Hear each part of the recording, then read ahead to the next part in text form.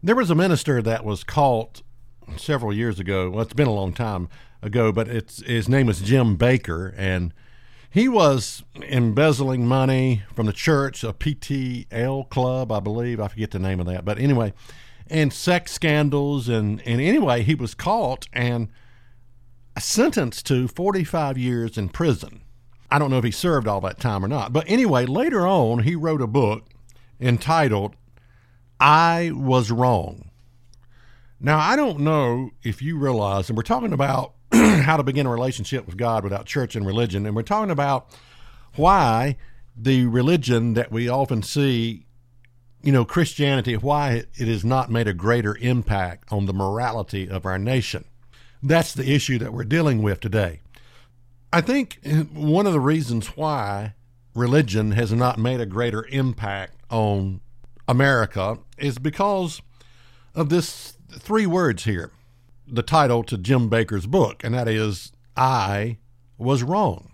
There's a lot of misunderstanding about love and relationship. Just what does it mean to love God? What does it mean to be in a relationship with God? A lot of people start their relationship with God with the assumption that I am unconditionally loved. They build it on that premises that I am unconditionally loved. Now, it is true. John 3 and verse 16 tells us, for God so loved the world that he gave his only begotten Son, that whosoever believes in him should not perish, but have everlasting life. So the idea of I am unconditionally loved by God is a powerful reality that we can trust in. But he gave us his Son to die in our place because of our sins. God didn't die for us, give his Son for us because we are so lovable. No, that's not the reason. He died for us because he didn't want to see us self-destruct in our sins. So a relationship with God doesn't start with knowing that you are unconditionally loved. And I think a lot of people think that it does. That's where the relationship starts at. In other words, you have people who obviously their lives do not reflect the fruit of a true Christian. They may be living in sin. They may be living a life void of any type of morality.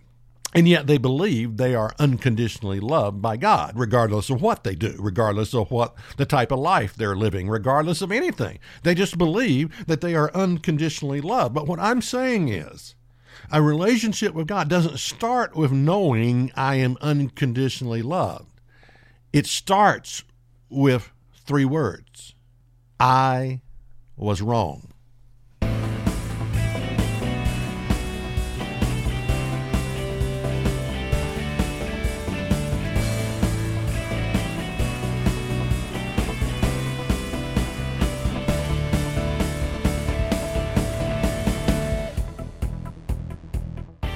Is That Really in the Bible? Presents the teaching ministry of David Freeman.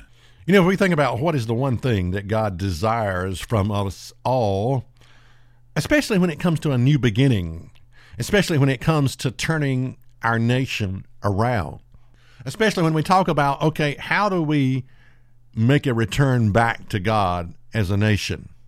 A new beginning. Well, there's three words that God wants to hear from you, and the three words are not, I love you. That's not what God wants to hear. The three words that God wants to hear is, I was wrong.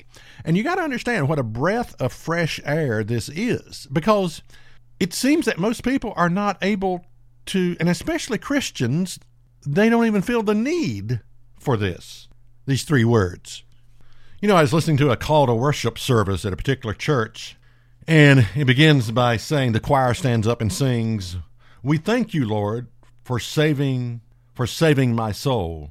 We thank you, Lord, for making me whole. We thank you, Lord, for giving to me thy great salvation so rich and free.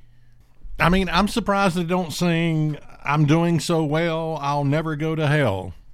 And I started thinking about, okay, that's great. But where is there any room in that way of thinking to even admit that I was wrong? Is it even necessary to admit once you have that kind of thinking? Is it even necessary to admit that you're wrong? Now, here's the thing. You cannot, a relationship with God cannot work until you admit, first and foremost, I was wrong. Now, why is this so hard to admit? And I think it's harder for religious people than all others, because they have this concept of, okay, I'm saved, I'm sanctified, I'm justified, I'm heaven bound, I'm made right, once saved, always saved. And it makes it impossible for them to even admit to God, I was wrong.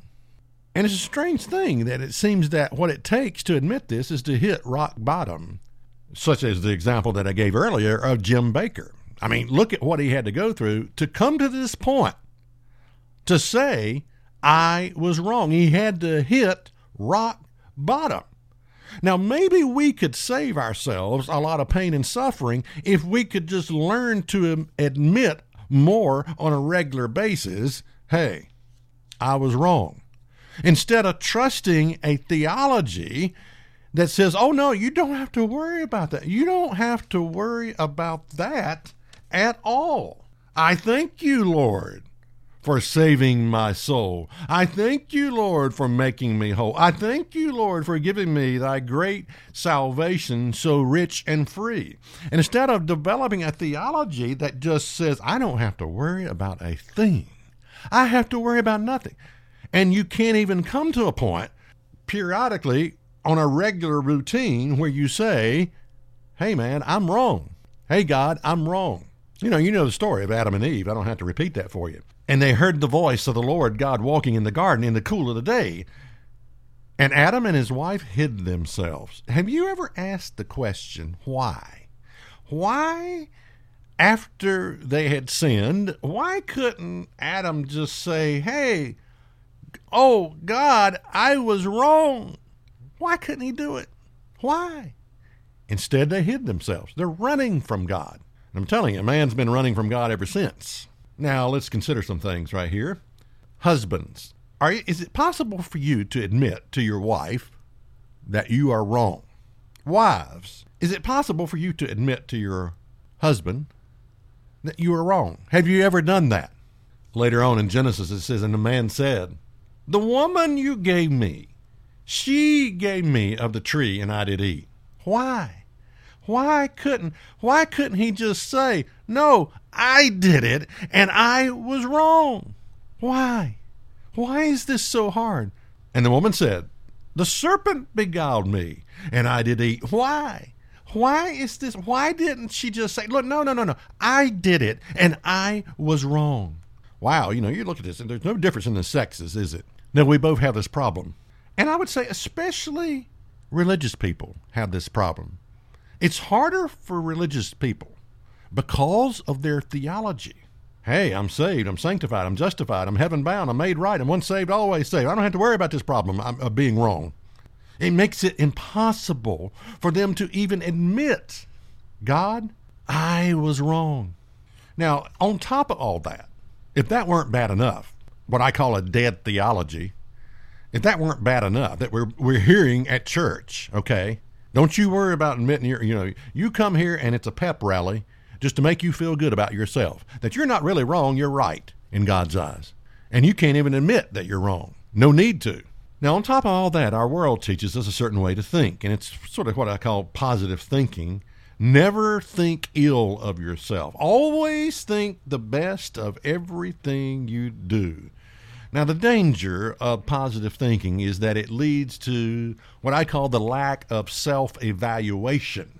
Every decision that some people make is right in their own eyes. Have you ever noticed that? In fact, a lot of people fit into this category. That everything they do, every decision that they make is right in their own eyes. In fact, if that sounds familiar, there's a reason why.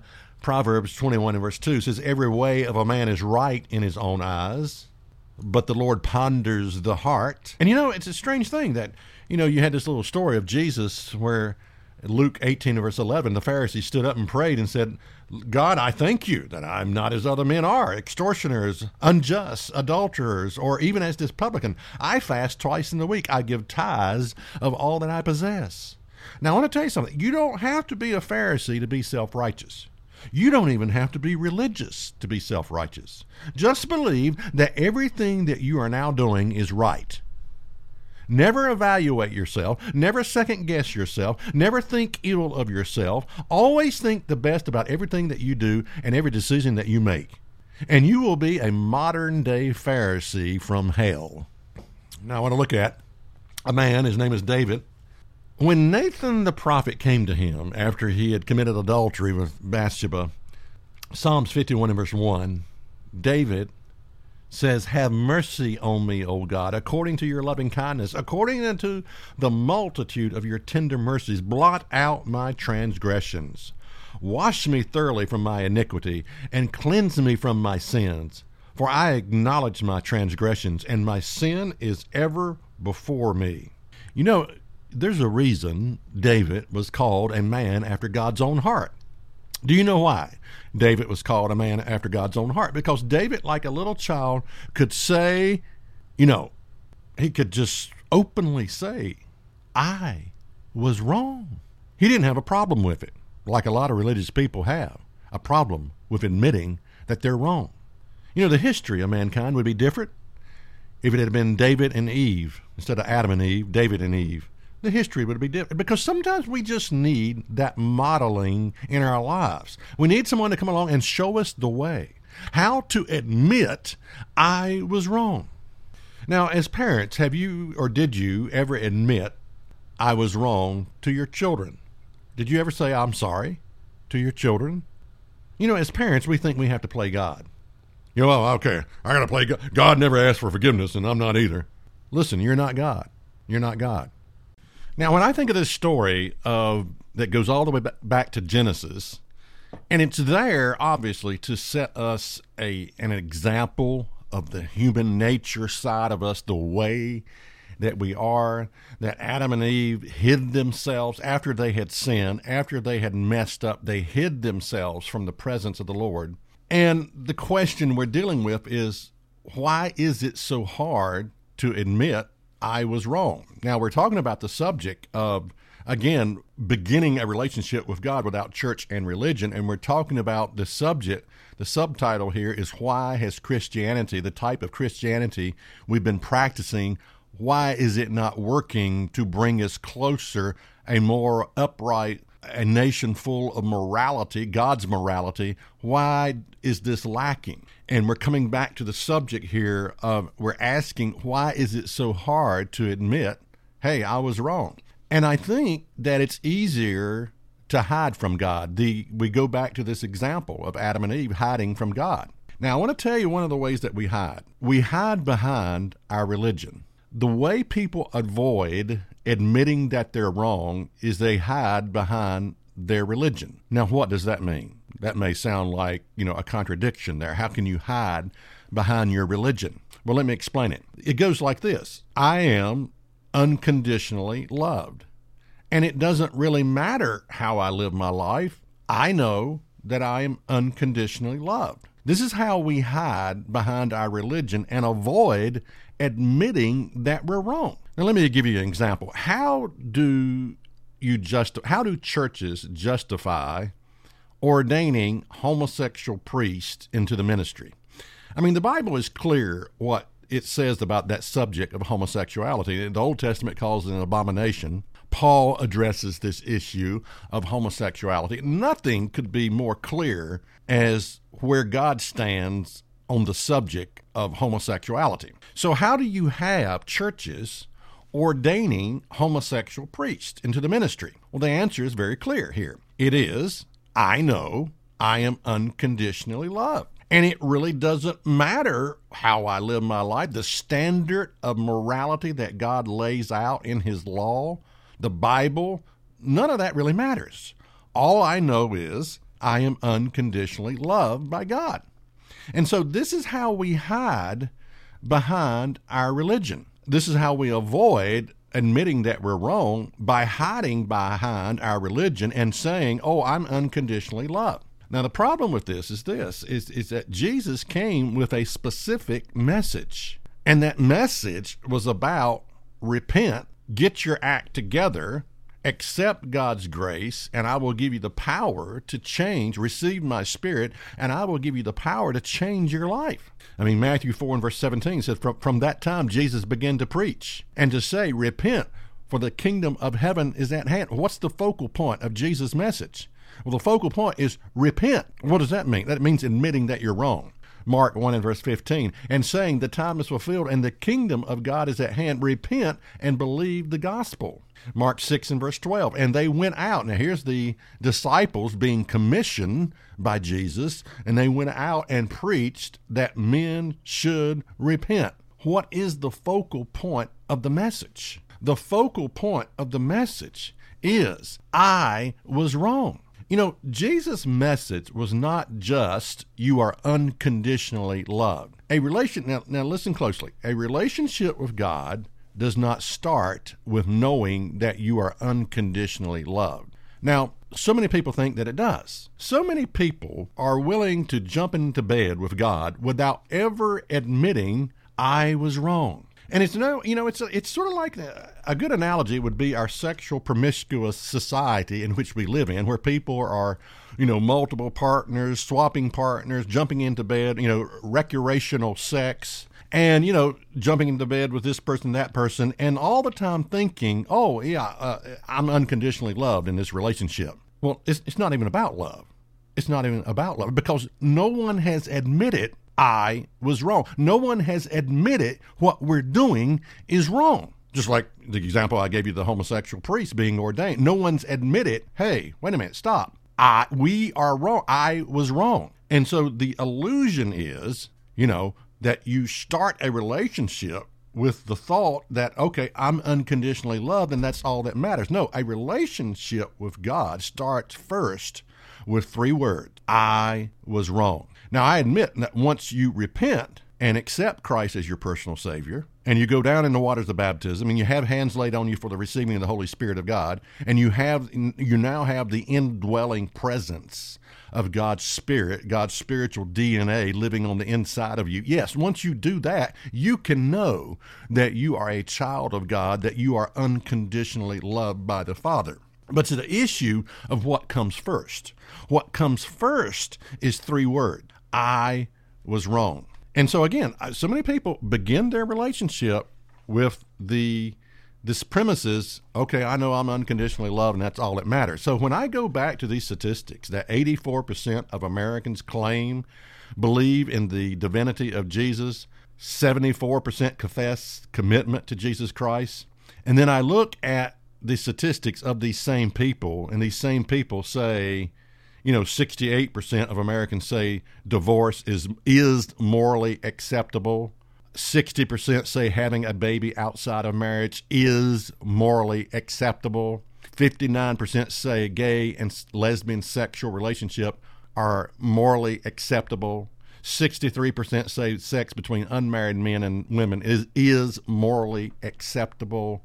All right, we're asking about, okay, what is the problem? Where's the disconnect at? Where's the disconnect to morality? Why is morality missing? Well, I'm giving you the answer right now. The answer is building your relationship on the premises that, hey, it doesn't matter how I live my life, I am unconditionally loved. You see, in a relationship with God, a true relationship with God first starts with 3 words, and that is admitting I was wrong. That's where the relationship starts.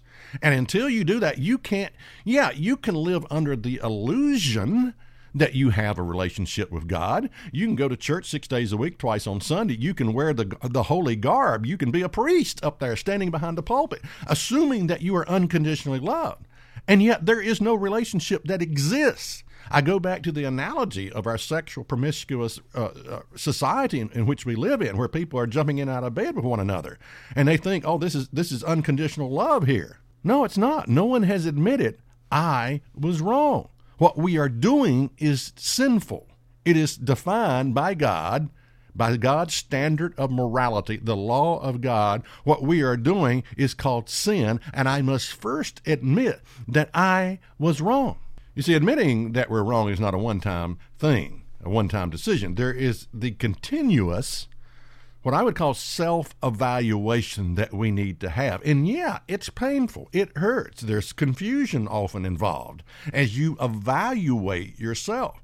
But that's a small price to pay to develop what God is after. What God is after is righteous, holy character built within mankind. And so for you to go through a little bit of pain, a little bit of suffering, this continuous self-evaluation, admitting that you're wrong in your evaluation, that's a small price to pay for what God is really after.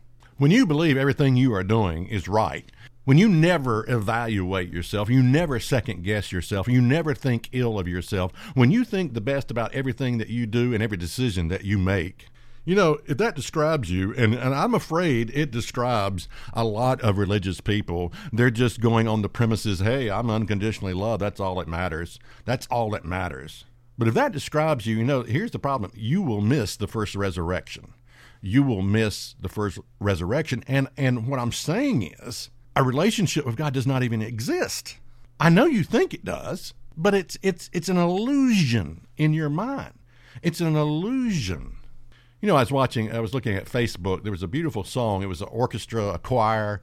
It looked like a big concert, and I can't think of the name of the song, but it was a beautiful, I think, Christmas song.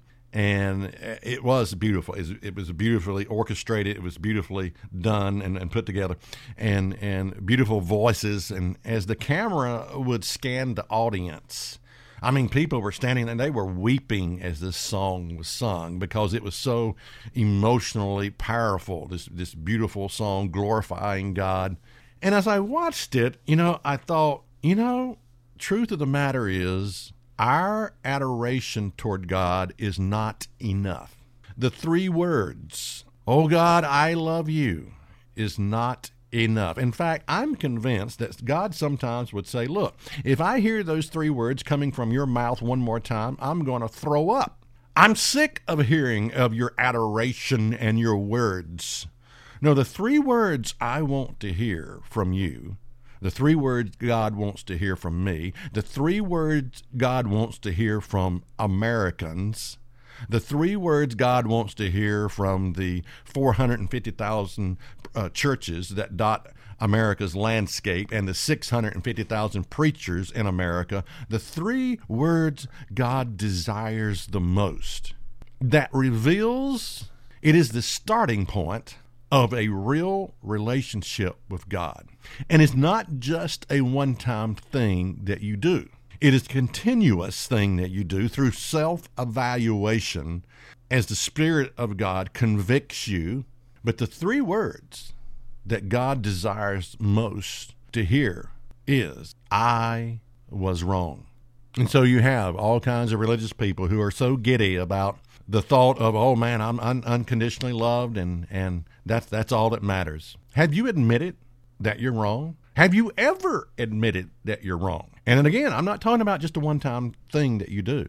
It's a continuous through self-evaluation. Or on the other hand, are you still hiding from God? Hiding from God, living under this illusion that, hey, I'm unconditionally loved. Are you hiding from God behind your religion, thinking, I'm unconditionally loved and that's all that matters? God doesn't care. God doesn't care how I live my life. God doesn't care. The standard of morality that is defined in the Bible by the law of God, that doesn't matter. All that matters is I'm unconditionally loved. And I can sing, and I can raise my hand, and I can go to church every Sunday, and I can praise Jesus, and I can be in the insiders group and just rejoice and praise God because I know I'm unconditionally loved.